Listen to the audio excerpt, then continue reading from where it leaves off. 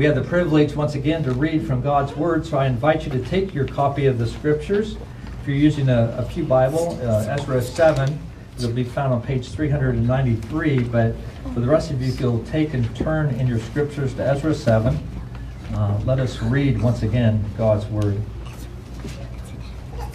Now after this, in the reign of Artaxerxes, king of Persia, Ezra, the son of Seraiah, son of Azariah, son of Hilkiah, son of Shallum, son of Zadok, son of Ahitub, son of Amariah, son of Azariah, son of Mariah, son of Zeriah, son of Uzzi, son of Buki, son of Abishua, son of Phinehas, son of Eleazar, son of Aaron, the chief priest. This Ezra went up from Babylonia. He was a scribe, skilled in the law of Moses, that the Lord, the God of Israel, had given, and the king granted him all that he asked, for the hand of the Lord, this God, was on him. His God was on him.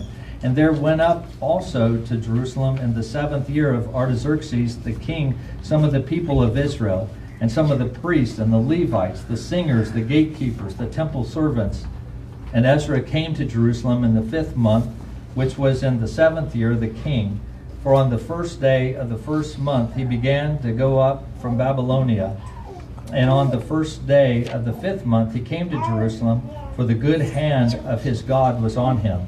For Ezra had set his heart to study the law of the Lord, and to do it, and to teach his statutes and rules in Israel.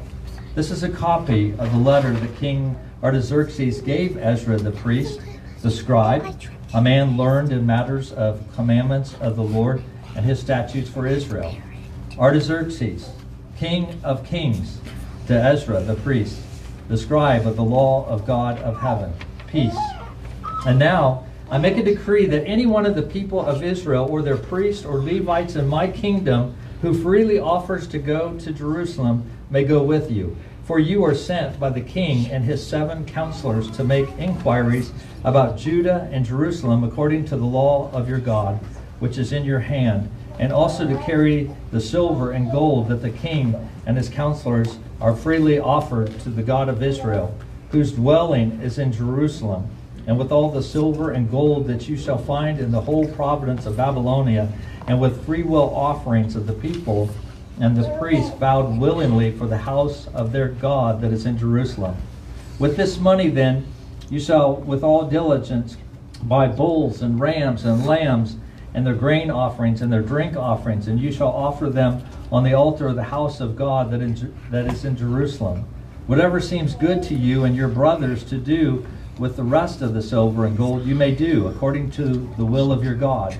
The vessels that have been given for the service of the house of God you shall deliver before the God of Jerusalem.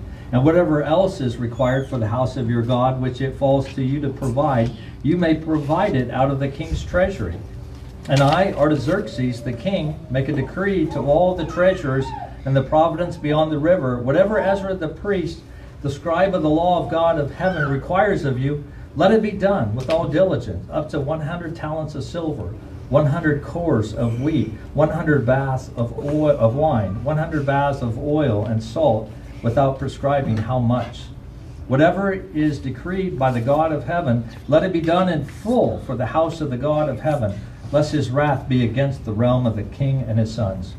We also notify you that it shall not be lawful to impose tribute, custom, or toll on any one of the priests, the Levites, the singers, the doorkeepers, the temple servants, or any other servants of this house of God. And you, Ezra, according to the wisdom of your God that is in your hand, appoint magistrates and judges who may judge all the people in the province beyond the river, all such as know the laws of God, and those who do not know them you shall teach. Whoever will not obey the law of your God and the law of the king, let judgment be strictly executed on him, whether for death or for banishment or for confiscation of his goods or for imprisonment. Blessed be the Lord, the God of our fathers, who put such a thing as this into the heart of the king, to beautify the house of the Lord that is in Jerusalem, and who extended to me his steadfast love before the king and his counselors and before all the king's mighty officers. I took charge, for the hand of the Lord my God was on me, and I gathered leading men from Israel to go up with me. Amen. You may be seated.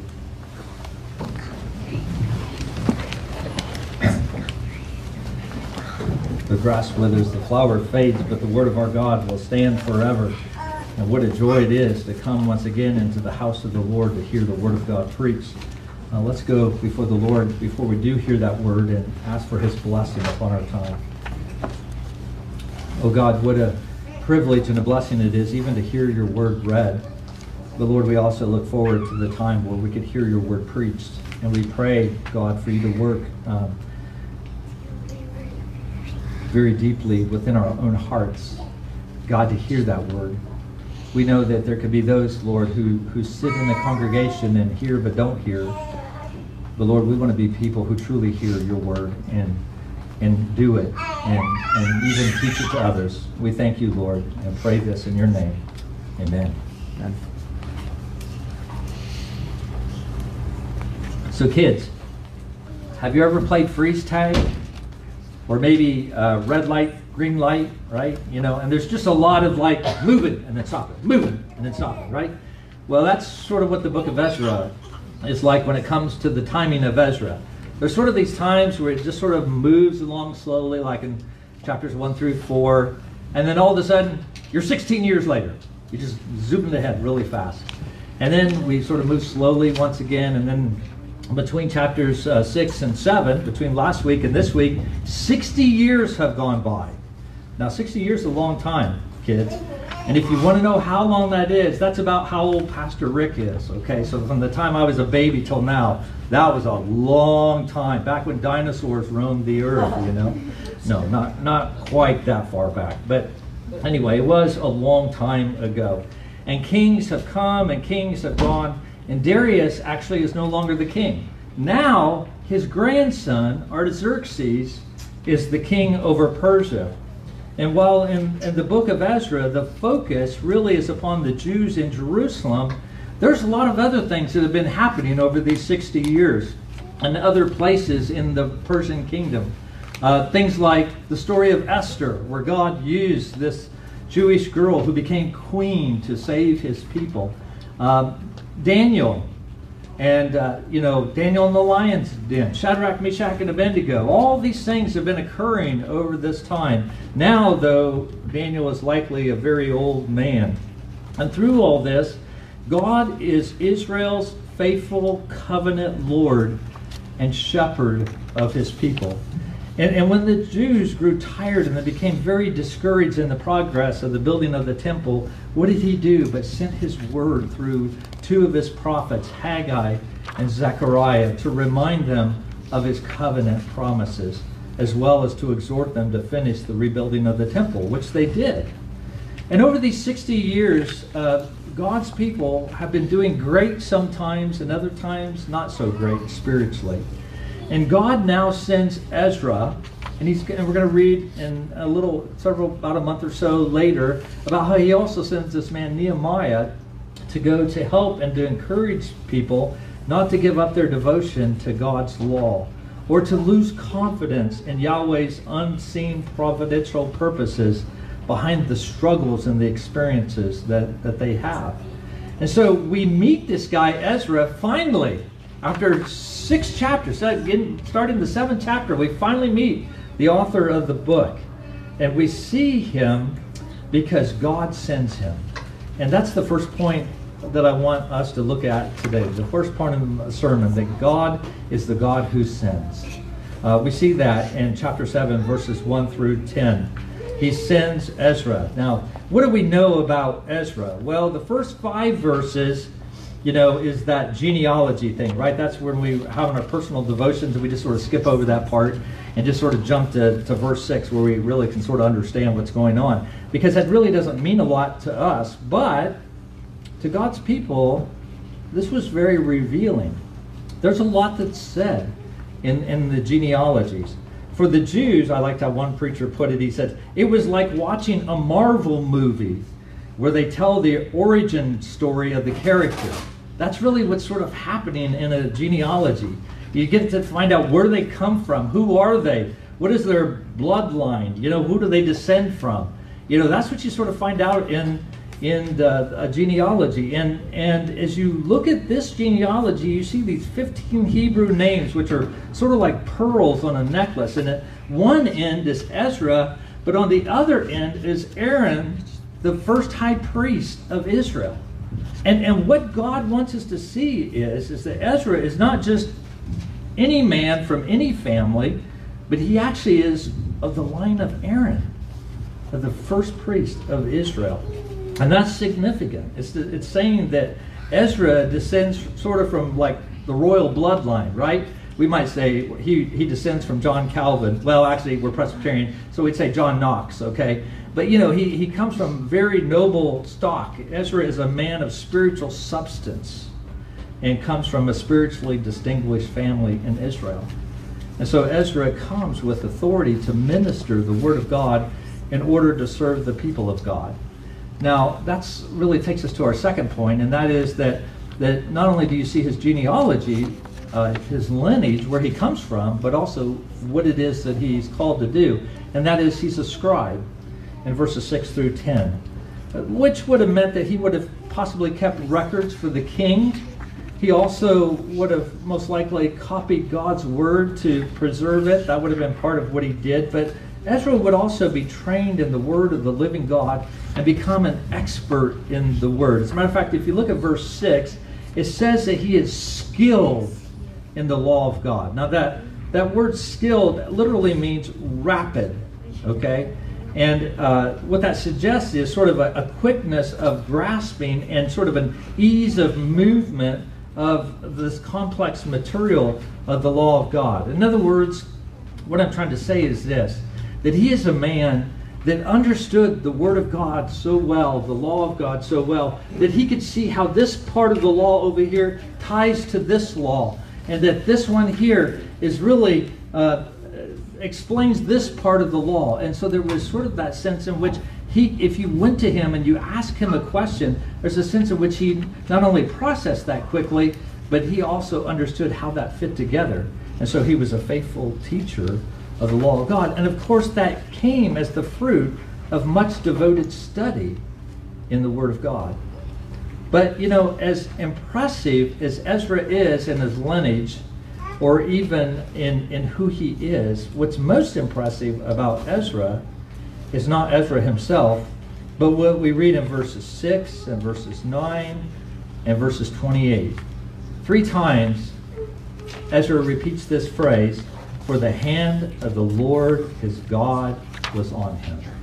For the hand of the Lord his God was upon him. It was God who raised Ezra up and sent him out. It was God who preserved the line of Aaron the priest. It was God who brings us to this point in history. It is God who raised up Ezra for such a time as this. So as I said before, as important as his lineage or his training was, what was most important was that the power and the presence of God rested upon him. Now that's amazing. And as I was thinking about that, I thought, wow. But how much more so for us as New Testament believers, as God himself indwells us through his Holy Spirit. So you see, as we look at Ezra's life, it's not men who make Ezra great, but it's God who makes Ezra great. And that's what God is doing here in Ezra, raising up a man to serve him, a man who is steeped in the Word of God at a time when God's people needed spiritual reform. Now, a phrase that you may have heard if you've read much on leadership is something like this, that leaders are not born, they're made. And that's true. In other words, it's not like you're born as a leader, but lots of times people develop into that. Sometimes the circumstances sort of dictate that. And in many ways that's true. And what we need today are godly men and women, not who are great, but who are courageous enough to do that which needs to be done. Courageous enough to follow God and his leading in their lives, whether that be as churchmen, whether that be as fathers and as mothers, or whether that be servants of the living God doing his bidding in a culture that seems to be very anti-God and becoming more and more and more so that way. Whatever it may be that God calls us to follow him, we need men and women who see the spiritual need of the day and rise to the occasion to be God's instruments, however he chooses to use them. We need people on whom the hand of the Lord rests upon them. Now, the people of God had the temple, but they lacked faithful preaching and teaching. So they began to atrophy. Kids, what that means is they became spiritually weaker. Okay, they weren't so careful to be obedient to God. And they settled sort of too much in the land and in the culture. And they sort of became like the people around them. They had been blessed by God in many ways, and even in spiritual and material ways, they had become blessed. But their hearts were prone to wander. And so God sent Ezra to them to call them back. Derek Thomas, who's a preacher, he's a commentator, he described the people this way. He said they were good at having a public faith. A public faith. They were doing a pretty good job in terms of outward conformity to externals of religion. Right? What that means is they went to church every Sunday. They were the ones who came to Bible study on Wednesday night. They never missed the women's book group.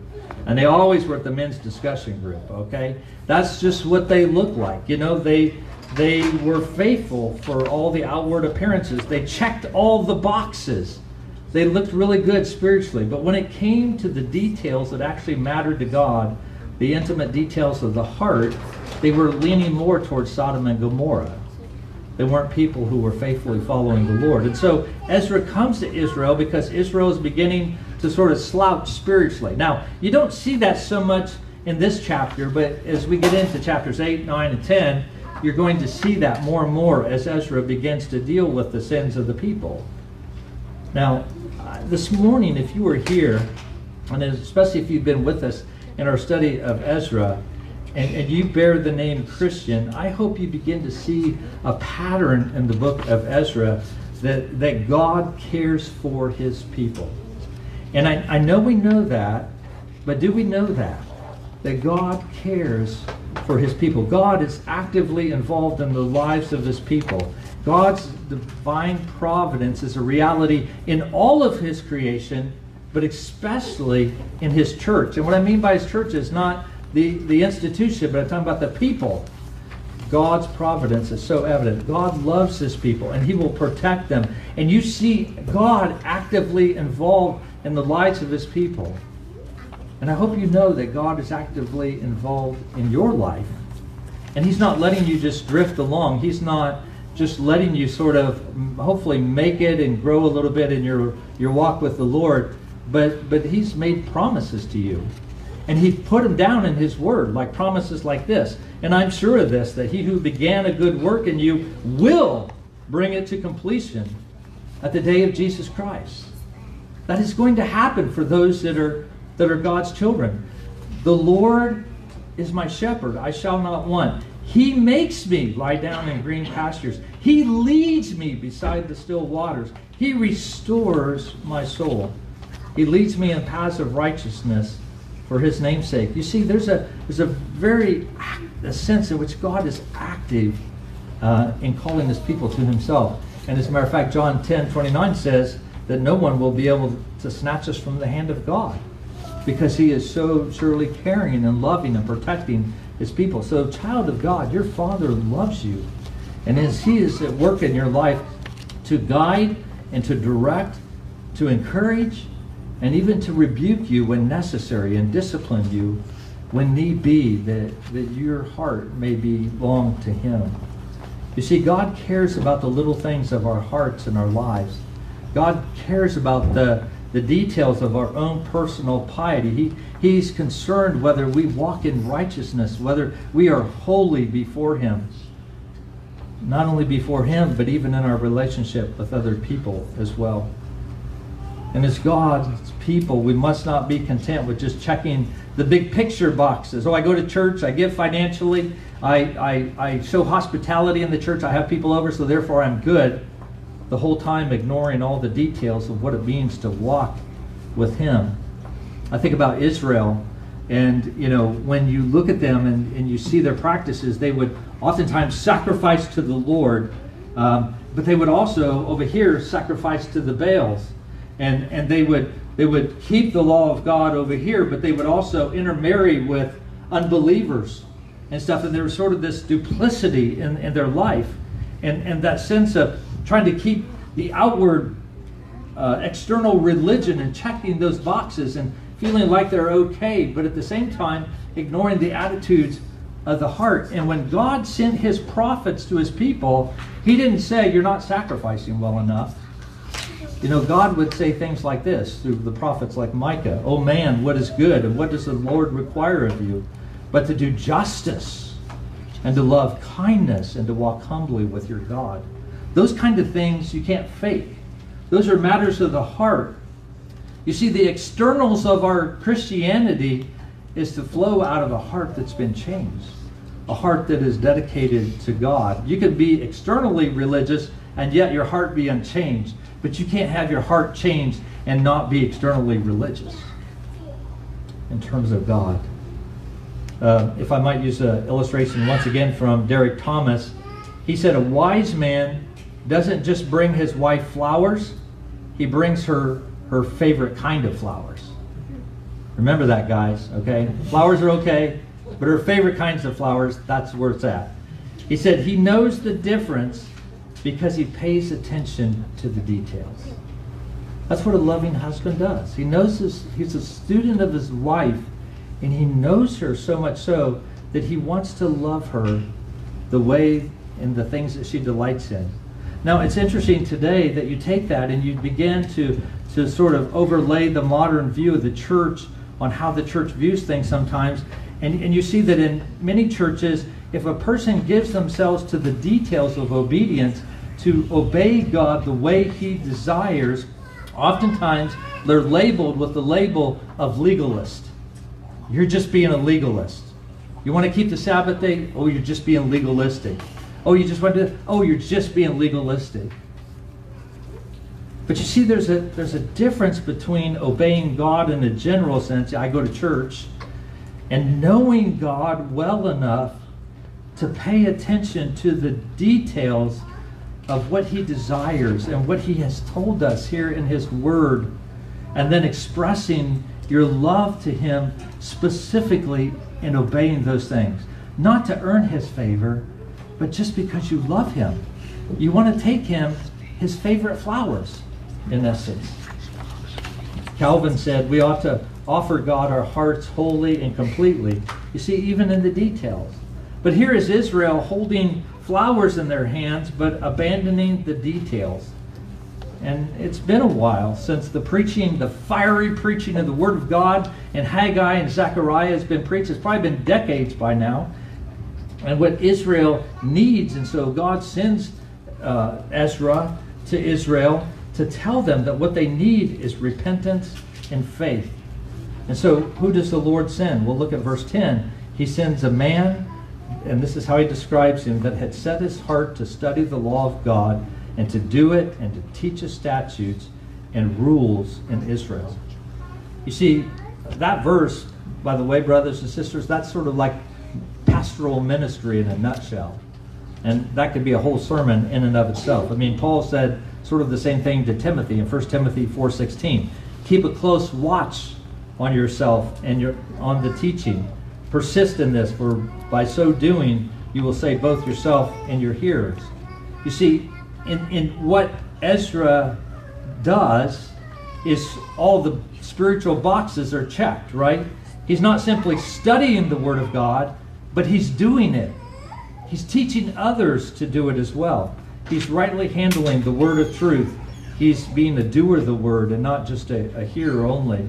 And so Ezra ministers to God's people by the ministry of the word. But God is a God who not only sends, but he also is a God who softens. In verses 11 through 26, and specifically he softens the heart of Artaxerxes.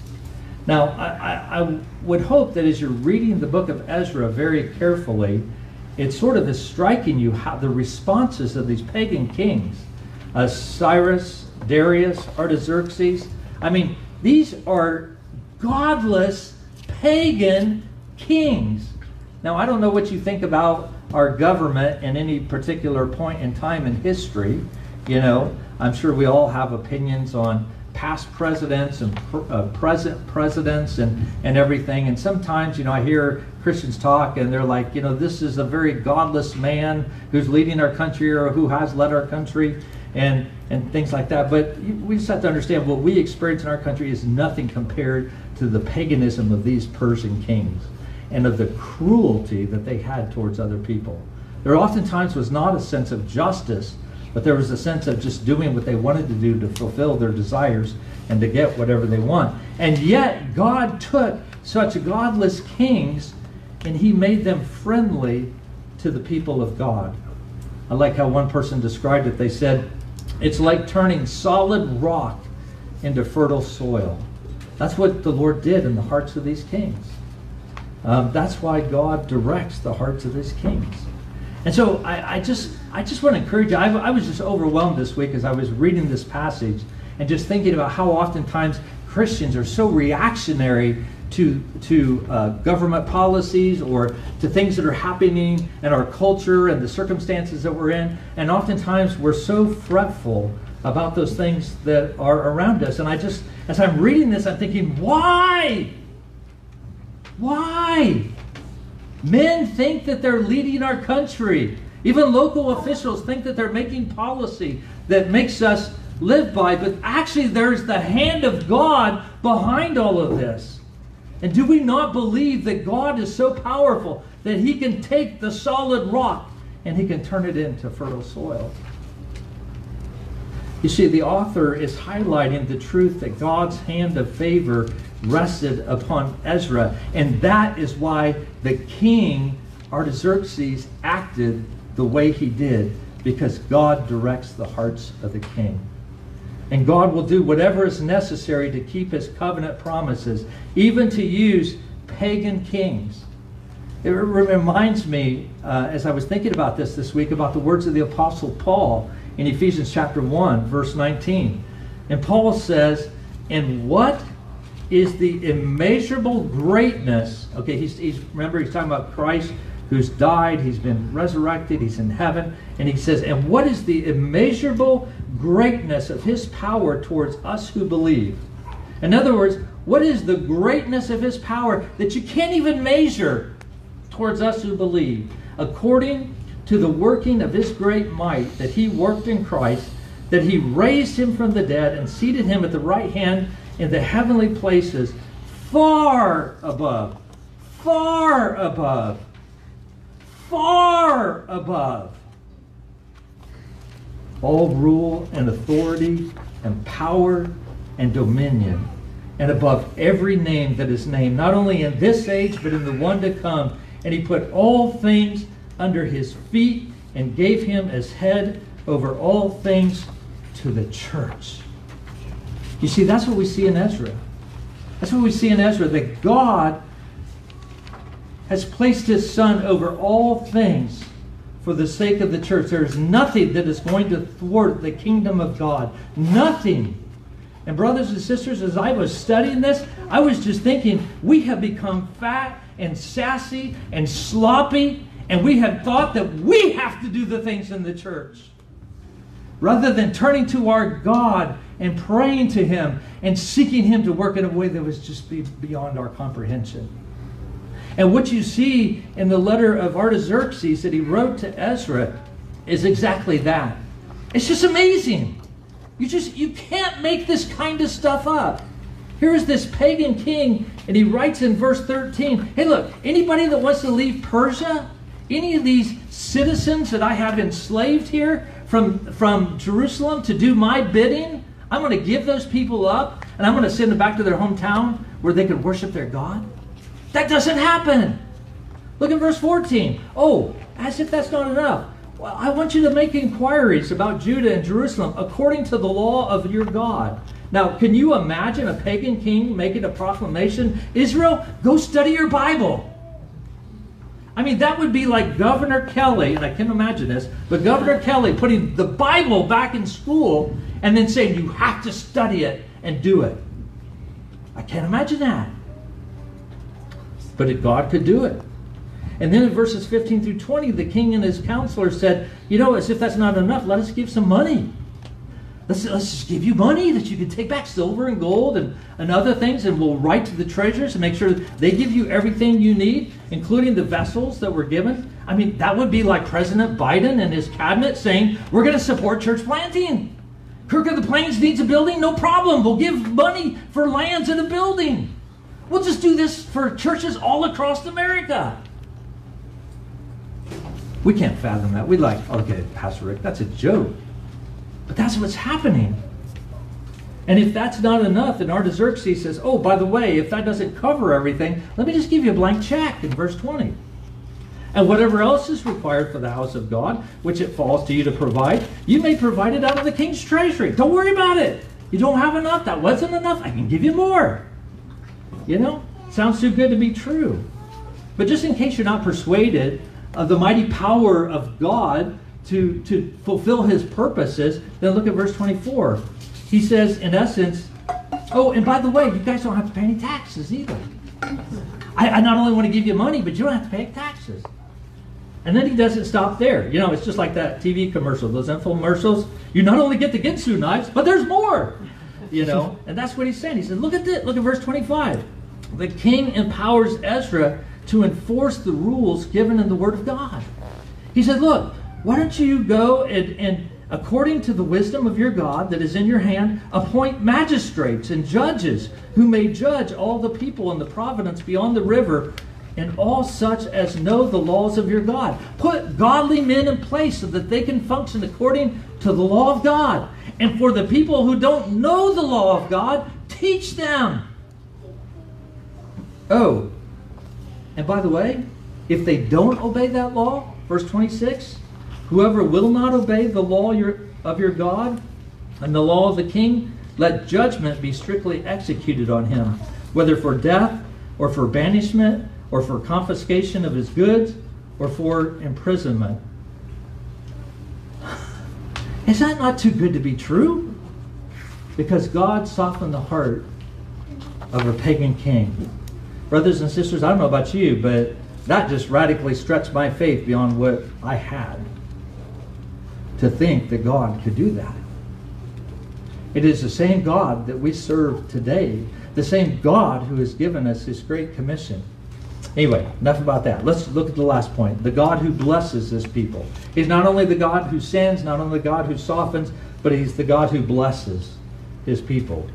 And as you come to the end of this chapter, there's just like this wonderful doxology. I mean, it's almost like a doxology.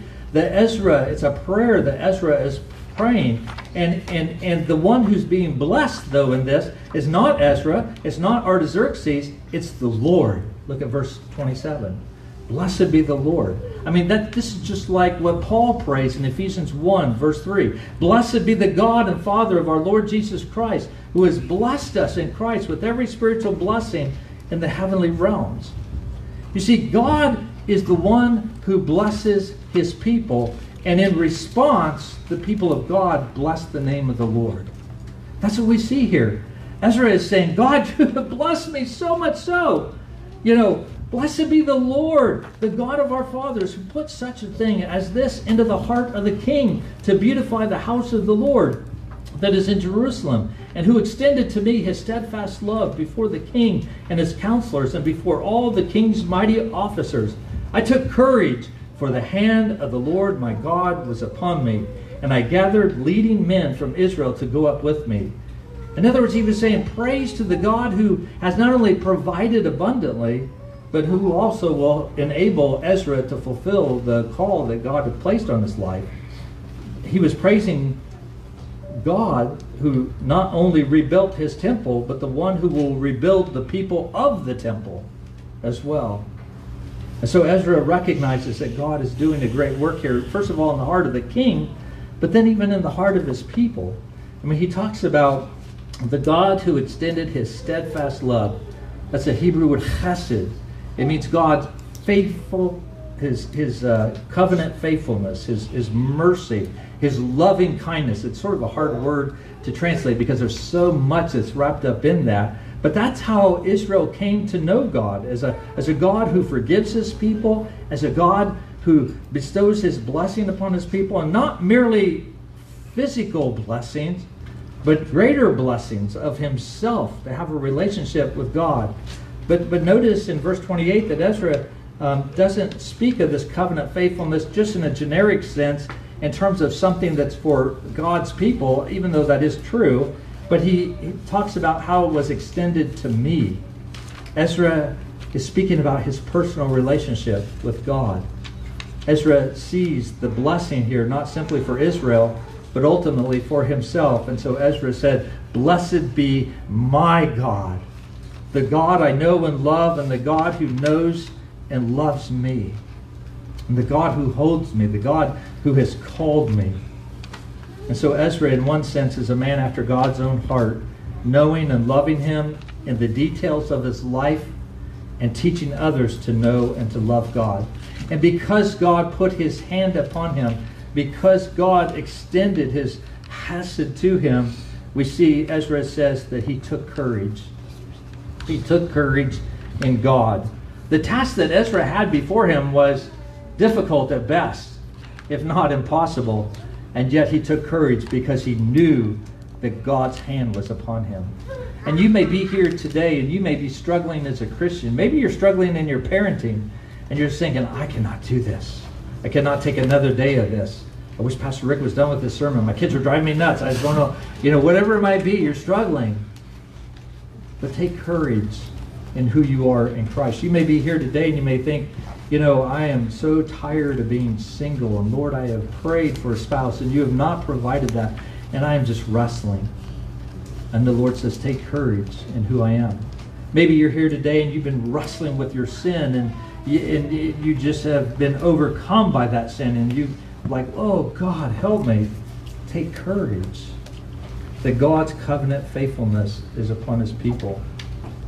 You see, it's so encouraging as Ezra enters to see the picture of what God is setting him up to do.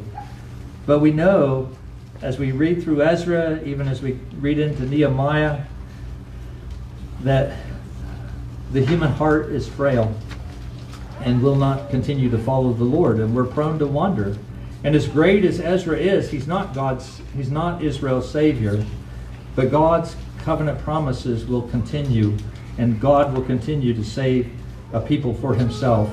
And the salvation that will come will not come through Ezra, but rather through one who is not only like Ezra, but better than Ezra. A priest who is better than Aaron, a prophet who's better than Moses, a king who is more powerful than King Artaxerxes. And like Ezra, Jesus perfectly knows the Word of God. He not only knows it, he does it, and he teaches it to others as well. But it is Christ who obeys God perfectly. But even though he obeys God perfectly, he becomes a curse as if he was one who broke the law of God, for us who actually did break the law of God, that he might take the penalty for our sins. And as King Artaxerxes said in verse 26, for those who break the law, there is punishment. And in a manner of speaking, that's what Christ happened to him. There was death, banishment, confiscation of goods. There was imprisonment. He became a curse for us. And why? Because like the people of God in Ezra's days, our hearts need reformation. Not simply improvement, but regeneration and repentance and faith. Brothers and sisters, as we come to this chapter in Ezra, I want to ask you, in what season, beloved, do you find your heart? Is it brown? Is it dry? Is it dead with outward conformity to the externals of religion? Do you look like a good Christian on the outside? And people would go, wow, this guy must really have a strong faith in the Lord. But you know that deep down inside your heart is dry. Or is your heart green, sort of abundant with spiritual life and producing spiritual fruit of love and joy and peace and so on and so forth? That fruit that only the Spirit of God can produce in us. What season do you find your heart? Do you find a heart of resolve to not only study the Word of God, but to do it and to teach it? Is this a dry season where what you need most is not to check the boxes of religious conformity and formality, but genuine repentance and faith? What you really need is the refreshing waters of the living God.